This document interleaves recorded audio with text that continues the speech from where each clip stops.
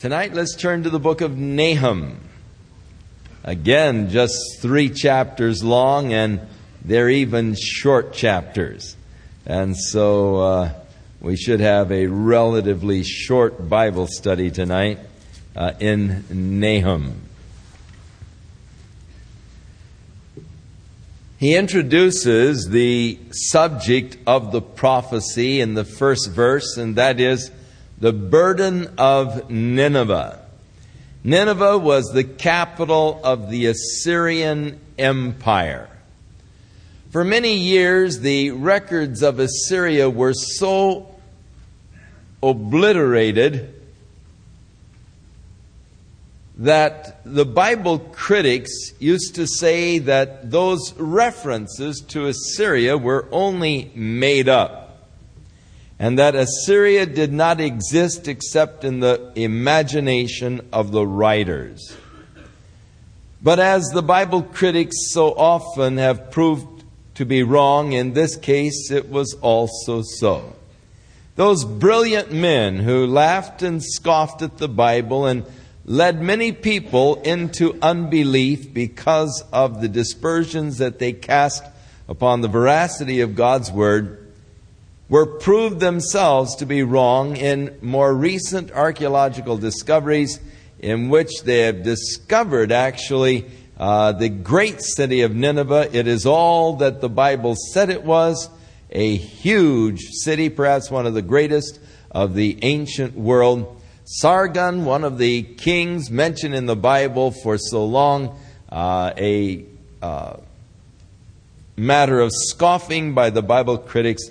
The whole annals were found as they uncovered his palace and the records of Sargon. And again, the Bible comes out true, smelling like a rose, and the phony scholars come out as they are, just a bunch of phony eggheads.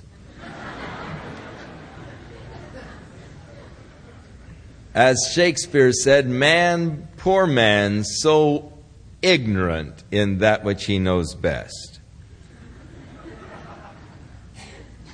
So it is the burden of Nineveh, the book of the vision of Nahum, the Elkoshite. Now, we are not helped with Nahum as far as identity any place else in the Bible. This is the only place he appears. However, as we read the book of Nahum, it is obvious that he was writing about the same time as did Micah and Isaiah, during the reign of Hezekiah. Because in chapter 2, he makes reference to the blasphemies of the Rabaksha, who came as the spokesman for the Assyrian king Shalmaneser, or Sennacherib, and he makes mention of these blasphemies of Rabakshak, which took place during the time that Hezekiah was king. So we can place the prophecies of Nahum around 713 BC, during the time that Hezekiah was reigning in Jerusalem. Elkoshite is thought by most Bible scholars to be a reference to the little city of Elkosh, which was around the Sea of Galilee. And most of the scholars conclude that Nahum came from the region of Galilee. Now, there is a city where Jesus spent most of his ministry on the Sea of Galilee, and it's called Capernaum, or we say Capernaum, but Capernaum means the city of Nahum. And so it is thought by many that that is perhaps where Nahum came from, and the city Capernaum actually took its name from the fact that this is where the prophet had originated, Capernaum. Enough for the background. The message is that of God's judgment that is going to come against Nineveh and against the Assyrian Empire. 100 years plus earlier, Jonah had been called to Nineveh. But the people of Nineveh repented at the preaching of Jonah, and Nineveh was spared for another 150 years or so. But now God is proclaiming the judgment that is going to come against Nineveh and against Assyria, and it is to fall, not to rise again. He begins his message against Assyria by declaring God is jealous. In Zechariah, again we read that God is jealous. The first commandment was, "Thou shalt have no other gods before me." Now, we,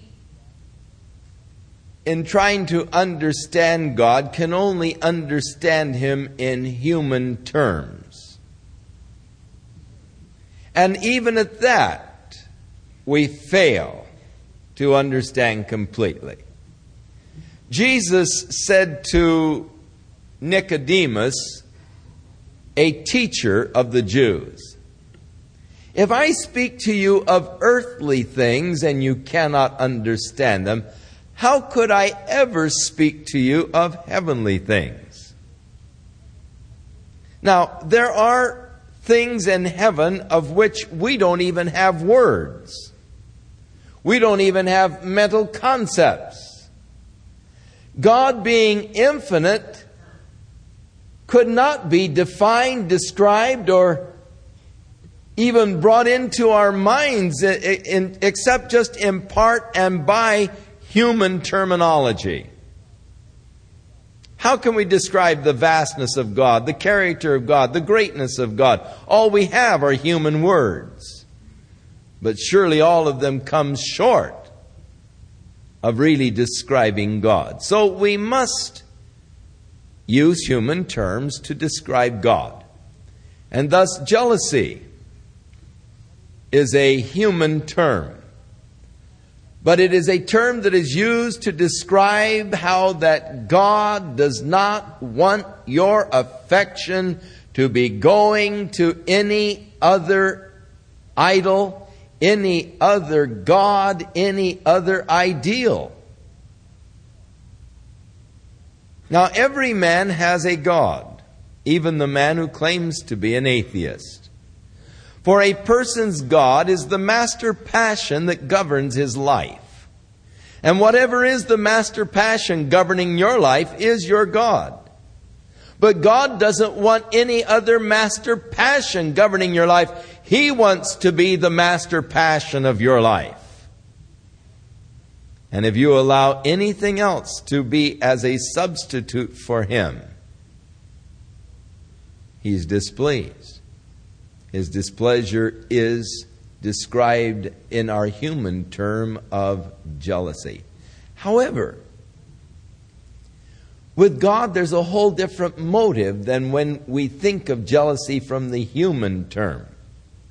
For thinking of jealousy from the human term, I become jealous because my territory is being threatened. And jealousy in a human term usually has a selfishness behind it. And it is listed as one of the works of the flesh in Galatians 5.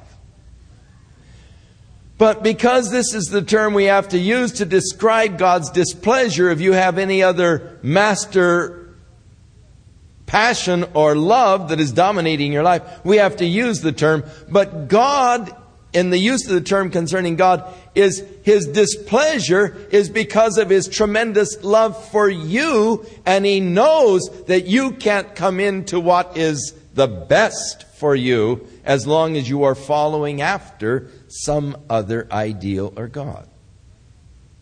And so in the use of the term, we must not think of it in the purely human use of the term, which is a jealousy because my territory is being threatened. But God is jealous for you because God loves you so much. He wants nothing but the best for your life. And He knows that if you have any other love or passion above Him, you're going to come in second. You're not going to achieve or attain that which is best for you. And God's desires towards us, as He declares, are always good. Purpose and the intent of God for your life is good. God is jealous, and the Lord revengeth. Now, God does take vengeance. He declares, vengeance is mine, I will repay, saith the Lord. There is a day of judgment coming. You cannot sin with impunity against God and think that you'll never have to answer for it. God does not always bring justice swiftly. For the Lord is very patient, very long-suffering, very kind. But many people have misunderstood or mistaken the long-suffering of God as weakness, and they feel that God will not judge. Not so. God will judge, and He will bring vengeance and retribution upon those sinners who do not repent and do not turn to Him. Now, He is describing God's attitude towards this wicked, horribly wicked city of Nineveh that is filled with occult practices, fierce, cruel, inhumane people. The Lord is furious. The Lord will take vengeance on His adversaries, and He reserves wrath for His enemies. As we read in Hebrews, it is a fearful thing to fall in the hands of a living God. Now, there are those who object to thinking of God at all in the terms of judgment, or vengeance, or wrath, or anger. And they like to think of God only in terms of love. It is true that God is love. That there is no other love in the universe that can compare with God's love. We cannot even understand God's love. It is so far deeper and richer and more complete than anything we experience on the human level. In a sense, I have a loving nature. But because of my loving nature, I can get very stirred up if those that I love very deeply are threatened. If my children, if my wife are threatened, though I am by nature a loving person, yet I can change in a hurry when there is a threatening situation that would be threatening those that I love so much. This morning, my son-in-law and I, as we were coming out to church, and we were talking about this little girl who was kidnapped yesterday, the little 9-year-old girl. And of course, so fresh in our mind is this little 6-year-old girl up in Pasadena who was so brutally murdered.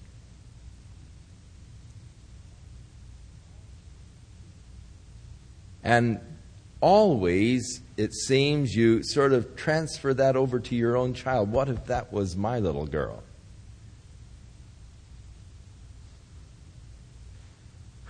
God said vengeance is His, but I'll tell you, if I would ever catch someone molesting my girls or my granddaughters or whatever, I'm afraid I would not wait for God to take vengeance. As my son-in-law said, they ought to be shot on the spot when they're caught. And I said, I'd be happy to be the trigger man. It's not because I'm not a loving person. It's because I do love that I am upset that anyone would harm or threaten those that I do love. I love you very much. And some wolf come in and try and rip off the flock, I'll tell you, they'd have a David as a shepherd to contend with.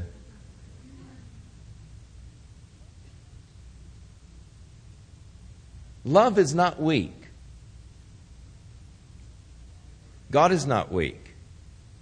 Yes, God is love.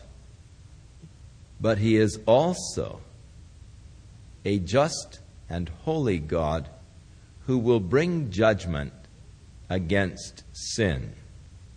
And though the judgment may, it seem, tarry, you can be sure that God will avenge the evil. The Lord hath His way in the whirlwind. Now he goes into some very descriptive, picturesque kind of poetic speech.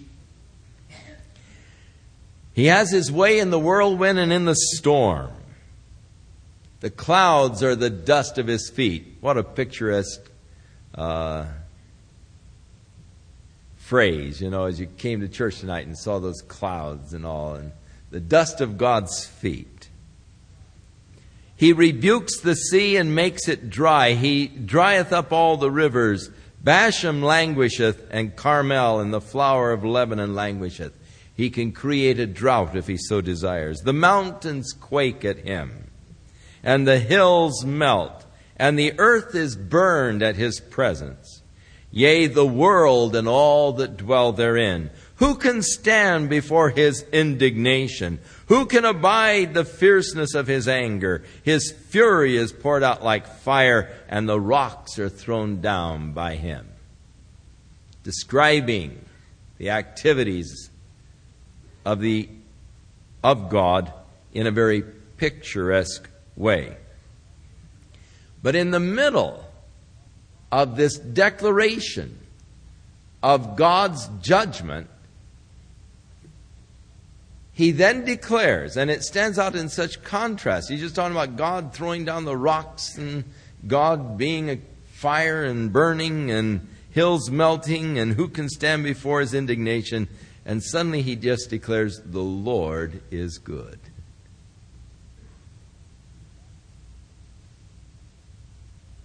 That is a basic foundation of theology that we must, all of us, incorporate into our own understanding. God is good. If you don't know anything else, know that God is good. It's important that you know that. And that is something that I accept by faith. Believing the Word of God, I accept by faith that God is good, because not always would my circumstances indicate that God was good. And Satan is constantly assailing the truth of the goodness of God. And so often, as I'm looking at adverse situations, I am prone to say, if God is so good, then why is this happening? And don't you hear that so very often from people? If God is good, why are there so many people starving in Cambodia? If God is good, why does He allow this to happen in the world? Why does He allow a little 9-year-old girl to be kidnapped? If God is good, and there are always those challenges to the goodness of God that are thrown at us. Satan is always challenging that truth. And thus I need to have that truth deeply, firmly ingrained within me. God is good. That I know.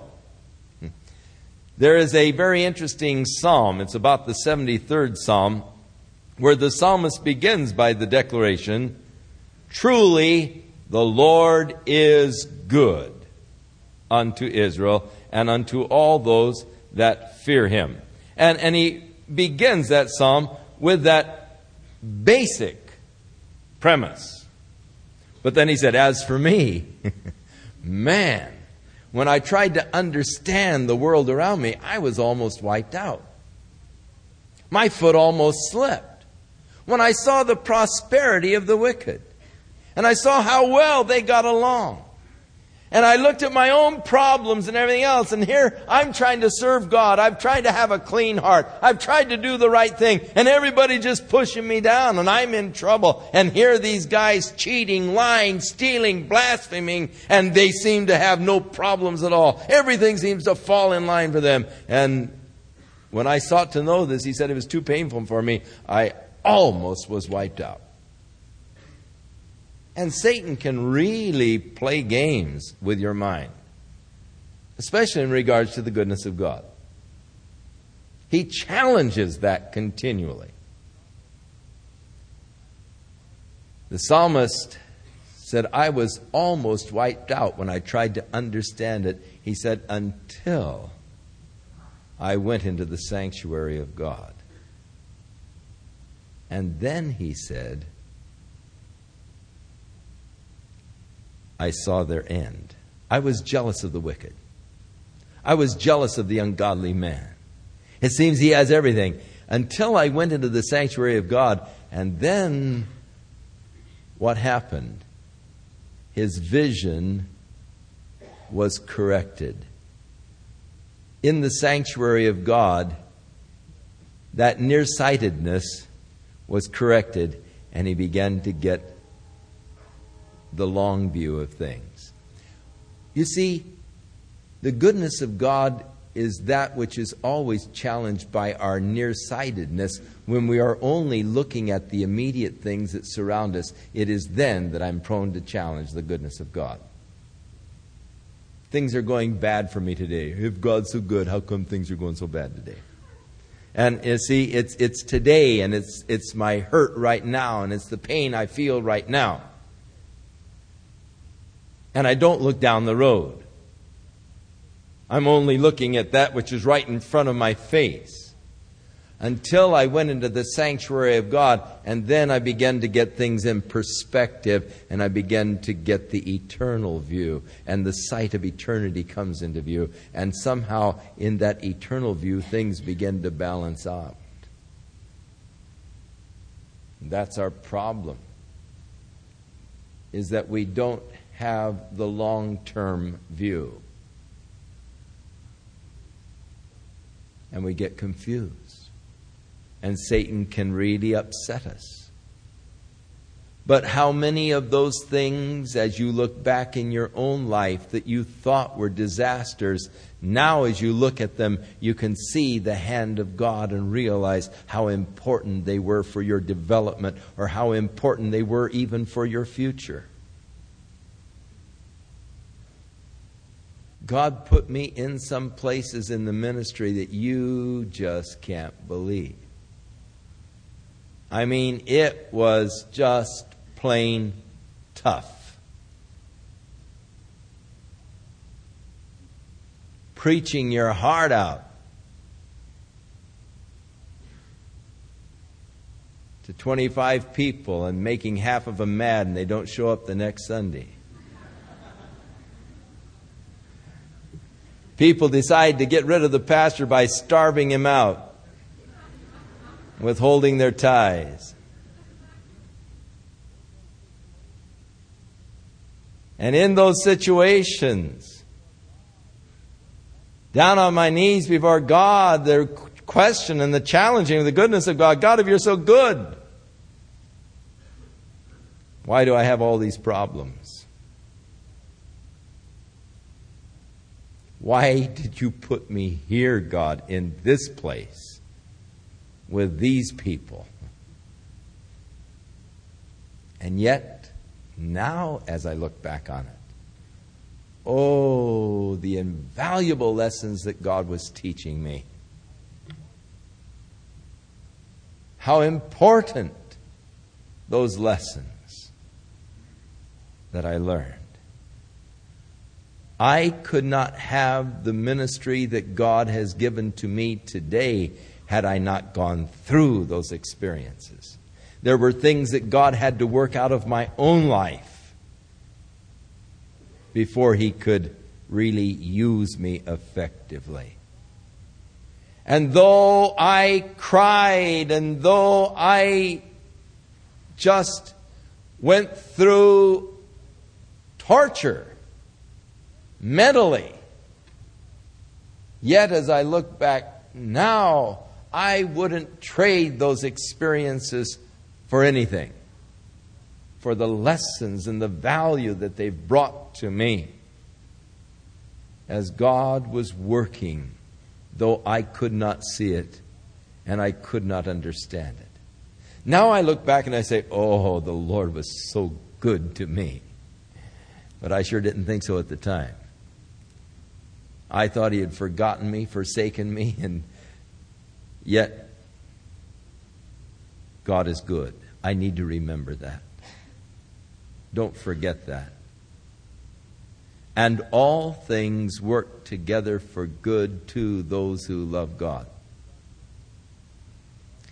Not only is God good, the prophet said He is a stronghold in the day of trouble. God doesn't promise that you're never going to have trouble. In the book of Job, it said, as sparks fly upwards, so man was born for trouble. Now, I don't know of anybody who hasn't had trouble sometime in their life. Trouble is just a part of life itself. In Psalms we read 34, many are the afflictions of the righteous. Now somehow we think because we're righteous we should never have any afflictions. Everything should go well. After all, I love God and I'm trying to do the right thing. Everybody should love me and treat me nice. Nothing evil should ever happen to me because I love God. And I'm wanting to serve God. And I'm wanting to please God. Therefore, everything should always be wonderful and beautiful around me. Well, it wasn't so with Jesus, was it? And Jesus said, hey, if I being your Lord and they haven't received me, they persecuted me, the servant's not greater than his Lord. They're not going to receive you. They're not going to open up and accept you with open arms. The world is going to hate you because you love me. You're going to have trouble. But whenever trouble comes, the Lord is a stronghold. I've got a place I can run. I've got a place where I can find strength. I've got a place where I can be protected. The Lord is a stronghold to those that are in trouble. The thing is, if you're not a child of God, when trouble comes, you have no place to go. But the child of God always has a refuge. The name of the Lord is a strong tower. The righteous runneth into it and is safe. And then He declares, He knows them that trust in Him. God knows those that are trusting. God knows you. Isn't that great? God knows me. Not only does He know me, and of course this is just boggling to my own mind, and it's just, again, that gap between the finite and the infinite and the inability of us to really bridge it. But God not only knows me, He's thinking about me constantly. That just blows my mind. That God would be constantly thinking about me. David said, "And if I should number thy thoughts concerning me, they are more than the sands of the sea." How I love to go down to the beach and just take and pick up sand and let it run through my hands and watch the little grains make a little pile on the beach there. And as I do, I think every one of those grains of sand is a thought that God is thinking of me. Fabulous. And then I look up the beach. And I see all those grains of sand. And I think, oh God, who can fathom your love and your wisdom and your glory that you should think of me?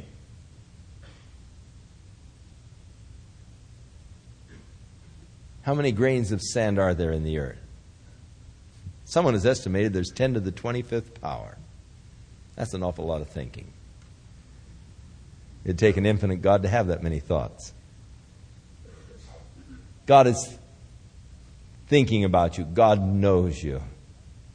God knows the situations that you're in. God knows the trials that you have. God knows the problems that you face.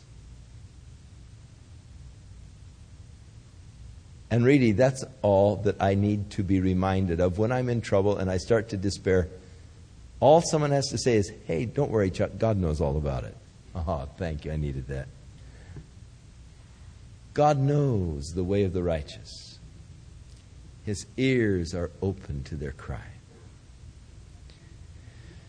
Now, he goes right back to talk about the judgment of God that's coming upon the Ninevites. He gives this little word of encouragement to the people of God. You know, you're going to see some real problems.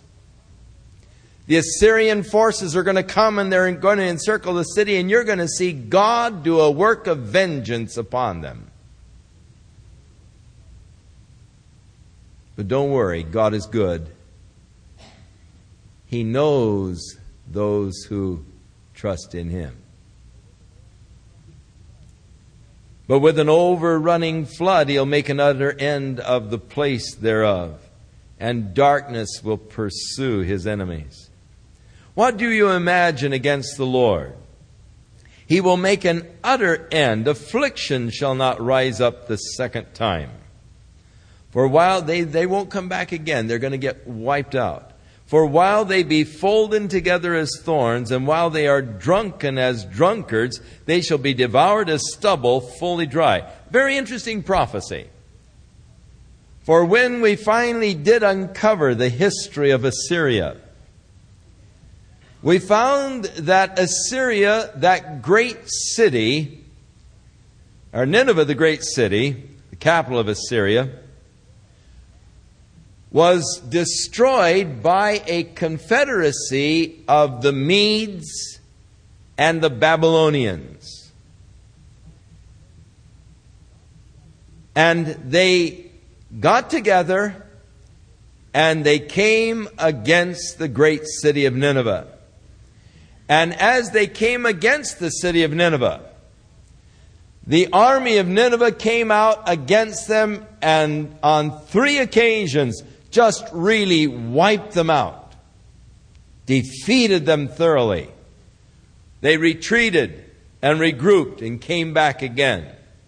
And after the 3rd time that the army of Nineveh had defeated this invading confederacy of the Medes and the Babylonians, the soldiers, celebrating their great victory over this invading army, went out and went on a big drunken orgy, just celebrating their victory. And while they were drunk, the forces of the Medes and the Babylonians regrouped, attacked again, and caught them in that drunken state and wiped them out. For while they be folden together as thorns, and while they are drunken as drunkards, they shall be devoured as stubble fully dry. And that portion of Nahum's prophecy was literally fulfilled as the forces of Nineveh were destroyed outside of the city of Nineveh. They still had to take the city of Nineveh. But this is a prophecy of the battle outside. In verse 11, he is making this reference to the Rabakshak who came with his blasphemous letter from Sennacherib, blaspheming the God in whom the Israelites were trusting. There is one that has come out of thee, that imagines evil against the Lord. He is a wicked counselor. And thus saith the Lord, though they be quiet, and likewise many, yet thus shall they be cut down when he shall pass through. The angel of the Lord passed through, and 185,000 of them were cut down. For now will I break his yoke from off thee, and will burst thy bonds in sunder. So the siege that the Assyrians had against Jerusalem was broken when God passed through and destroyed their forces. And the Lord hath given a commandment concerning thee, that no more of thy name be sown. Out of the house of thy gods will I cut off the graven image and the molten image, and I will make thy grave, for thou art vile. Now he leaves the immediate scene, and his prophecy goes into the future, uneven future from our present day, into the glorious day of the kingdom of God. Behold, upon the mountains the feet of him that brings good tidings, that publishes peace. Now, the immediate prophecy was when Nineveh falls, oh, how great will be the tidings of the messengers that come running with the news that Nineveh has been destroyed. The world will rejoice. But yet it is, in its secondary sense, a prophecy of the future. And you remember Isaiah made a similar prophecy in the 57th chapter, I believe it is. 52nd chapter, verse 7. How beautiful upon the mountains are the feet of him that brings good tidings, that publishes peace, that brings good tidings of good, that publishes salvation, that saith unto Zion, thy God reigneth. Now, Paul quoted from Isaiah in Romans, the 10th chapter, as he's talking about whosoever shall, he's talking about how shall they believe except they hear? How shall they hear except someone preach? How shall they preach except they be sent? As the scripture says, how beautiful on the mountains are the feet of those that bring good tidings of peace. So Paul quotes that in Romans, the 12th chapter. Now, Isaiah and Nahum lived about the same time, and these verses are quite similar. As Isaiah is talking of the future age, and Nahum of the destruction of Nineveh and the glorious news that will come. O Judah, keep thy solemn feast. Israel, of course, has already perished. They've already been destroyed by Assyria. Perform thy vows, for the wicked shall no more pass through thee. He is utterly cut off. The Assyrians aren't going to come back again. They've been utterly cut off. Of course, later on, the Babylonians came under Nebuchadnezzar and did destroy Jerusalem. But as far as the Assyrians, they're utterly cut off. Have any of you met an Assyrian lately? They've been cut off. And now he is describing the siege of Assyria by the Babylonian and Mede confederacy, referring to these men as those that dash in pieces. He that dashes in pieces is come up before thy face. Keep your fortress. Watch the way. Make your loins strong. Fortify thy power mightily. For the Lord hath turned away the excellency of Jacob as the excellency of Israel. For the emptiers have emptied them out and marred their vine branches. The shield of his mighty men is made red. The valiant men are in scarlet. This is describing now the Babylonian Mede army.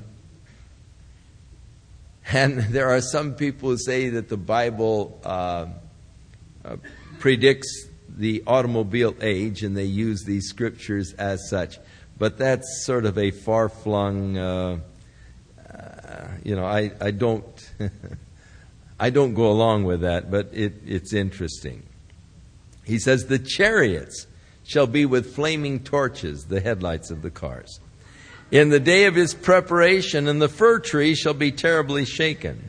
The chariots shall rage in the streets, that is the modern freeways.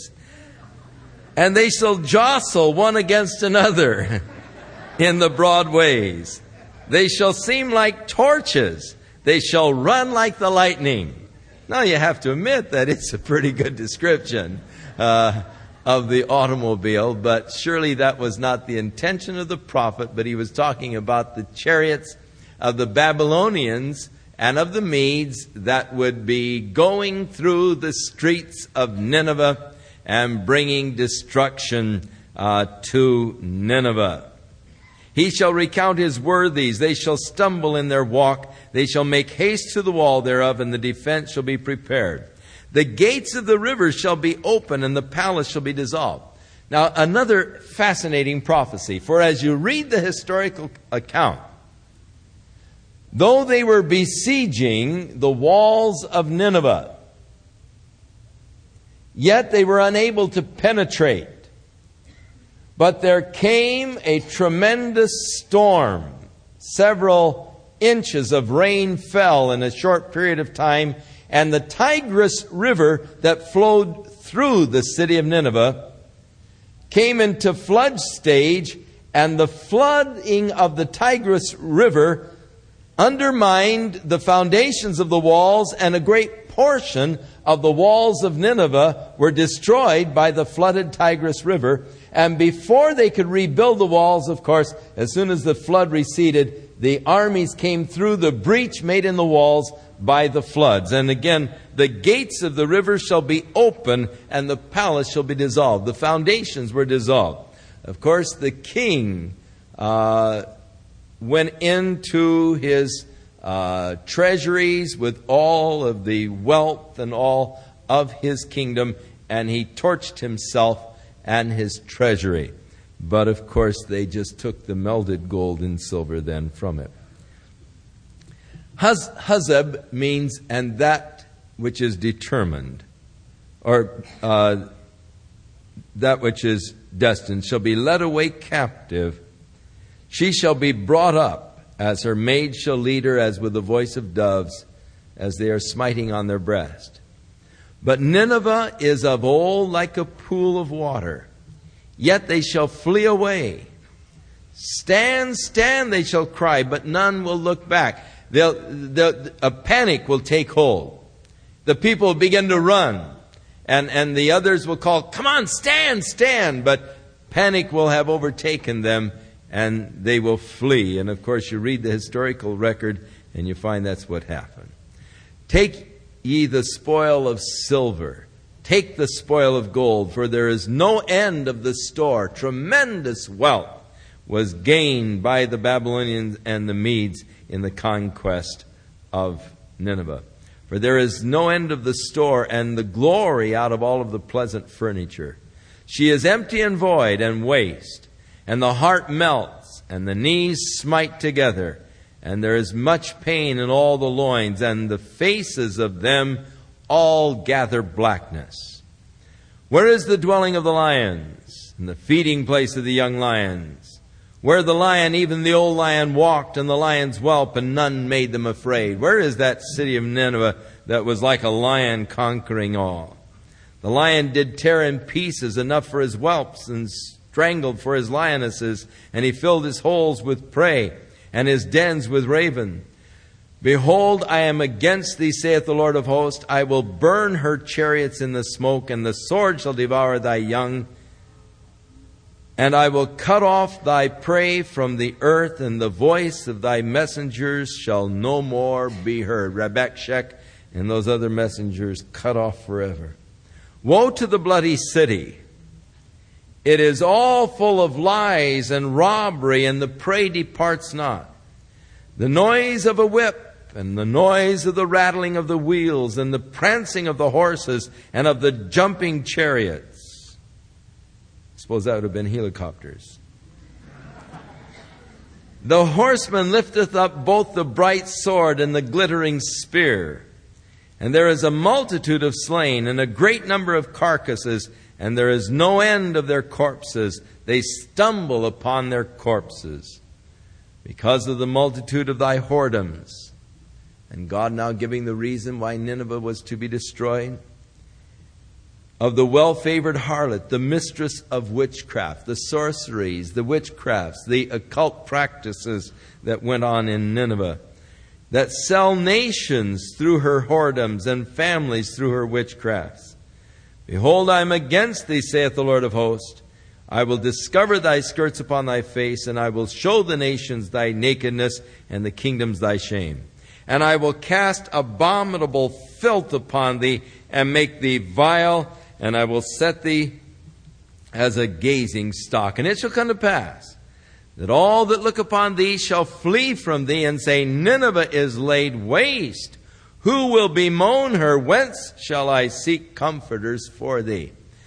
Remember, Nineveh was a great city when, at the time of Jonah, the city at that time was 3 days' journey. In other words, starting at one end of the city and walking through it would take you 3 days. There were, at the time of Jonah, 60,000 babies too young to know their right hand from their left hand. So the population of Nineveh was probably somewhere around the 1 million mark. An extremely large city, and yet the judgment of God is to come. They are to be laid waste. And now the Lord says, are you better than the you think you're going to escape the judgment of God? Are you better than the populace? No. Now this no would be Nahum in Egypt, which was destroyed. It was called Thebes by the Greeks, which was situated among the rivers up in the Nile River, about 400 miles from Cairo. Waters surrounding it. The rampart was the sea, or wall was from the sea. Even though Ethiopia and Egypt were her strength, the city of Thebes. And even though Libya joined in her defense, yet was she carried away. She went into captivity. Her young children also were dashed in pieces at the top of all the streets. And they cast lots for her honorable men, and all of her great men were bound in chains. Thou also shalt be drunken. Thou shalt be hid. Thou also shalt seek strength because of the enemy. And all thy strongholds shall be like fig trees with the first ripe figs. If they be shaken, they shall even fall into the mouth of the eater. Behold, thy people in the midst of thee are women. The gates of thy land shall be set wide open unto thine enemies. We made reference how that the city walls were destroyed by the flood. And then the fire shall devour thy bars. When they took the city of Nineveh, then they torched it and left it with just ashes. And so again, this prophecy, the fire shall devour thy bars. Now, prepare for the invasion. Draw water for the siege. Fortify your strongholds. Go into the clay and tread in the mortar. Make strong the brick kiln. There shall the fire devour thee. The sword shall cut thee off. It shall eat thee up like a cankerworm, or like a locust. Make thyself many as the locusts make themselves many. And thou hast multiplied thy merchants above the stars of heaven. The cankerworm spoileth and then flies away. Thy crowned are as the locusts, and thy captains are as the grasshoppers which camp in the hedges in a cold day, but when the sun arises, they flee away. So the captains and the leaders are going to flee, and their place is not known where they are. Thy shepherds slumber, O king of Assyria. Thy nobles shall dwell in the dust. Thy people are scattered upon the mountains, and no man will gather them. There is no healing of thy bruise. Thy wound is grievous. All that hear the bruit of thee shall clap their hands over thee, for upon whom hath not thy wickedness passed continually. So, God's final declaration, and this is quite awesome, there is no healing of thy bruise.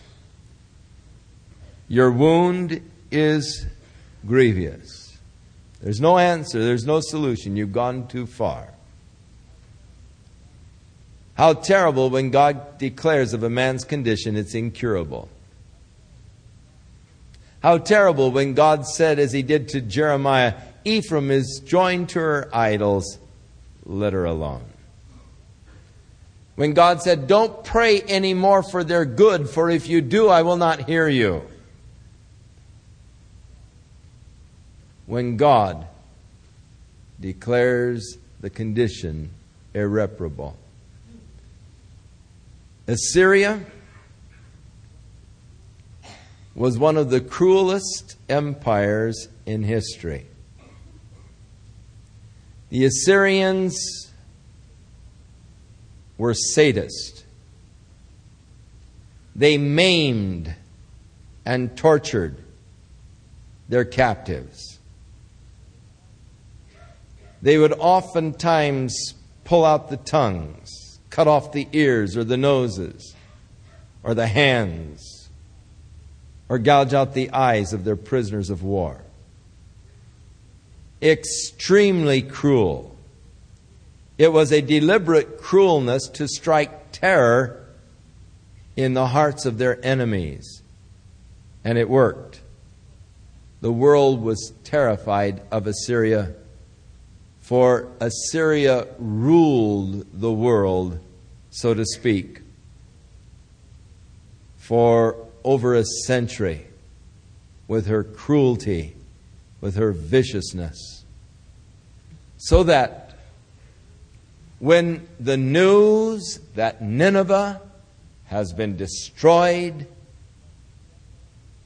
left desolate, is nothing but an ash heap, the Assyrians have been slaughtered. When the news comes through the world, people will clap their hands for joy. There will be no grieving for the fall of Nineveh because of their exceeding wickedness. And so, God's witness against the Assyrian Empire, against its capital Nineveh, and through Nahum, remarkable prophecies that have been completely and literally fulfilled.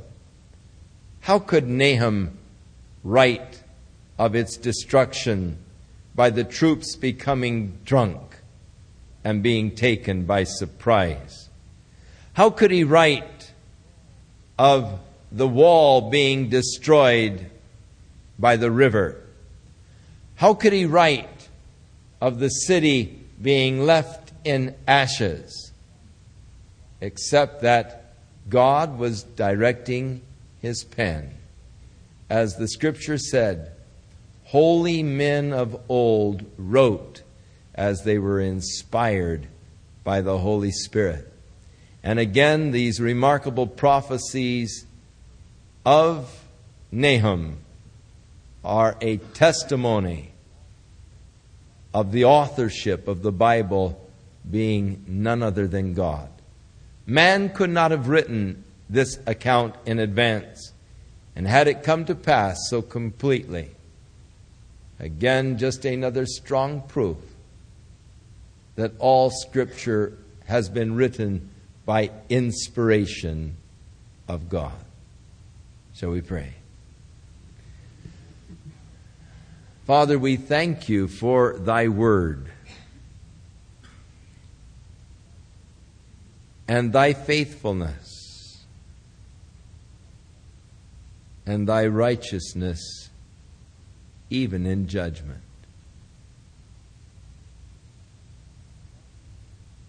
And Father, even as your judgment came against the Ninevites, who had established themselves as your enemies, so we realize that your judgment will one day come against all who have dared to stand against thee. Thank you, Father, for loving us, for drawing us to yourself.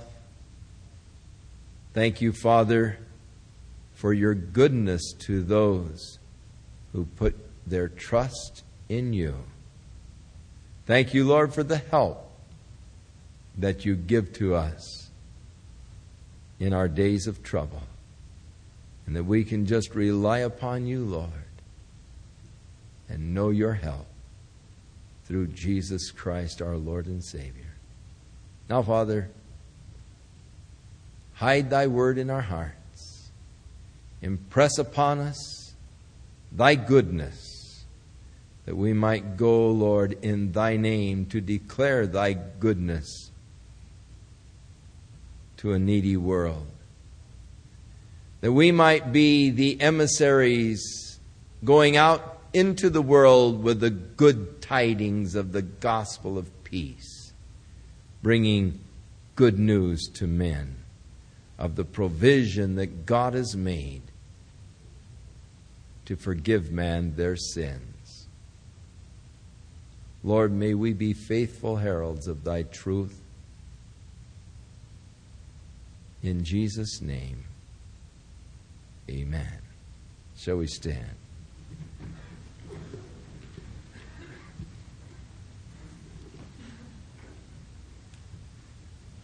May the Lord watch over you as you go. May his hand be upon your life for good. May the Lord bless you and strengthen you and fill you with his Holy Spirit, that you might walk in his love, that you might be an instrument through which he works his work of love in a world that is filled with hate and suspicion. May your life be as a light shining in a dark place, bringing hope to those who sit in darkness. In Jesus' name.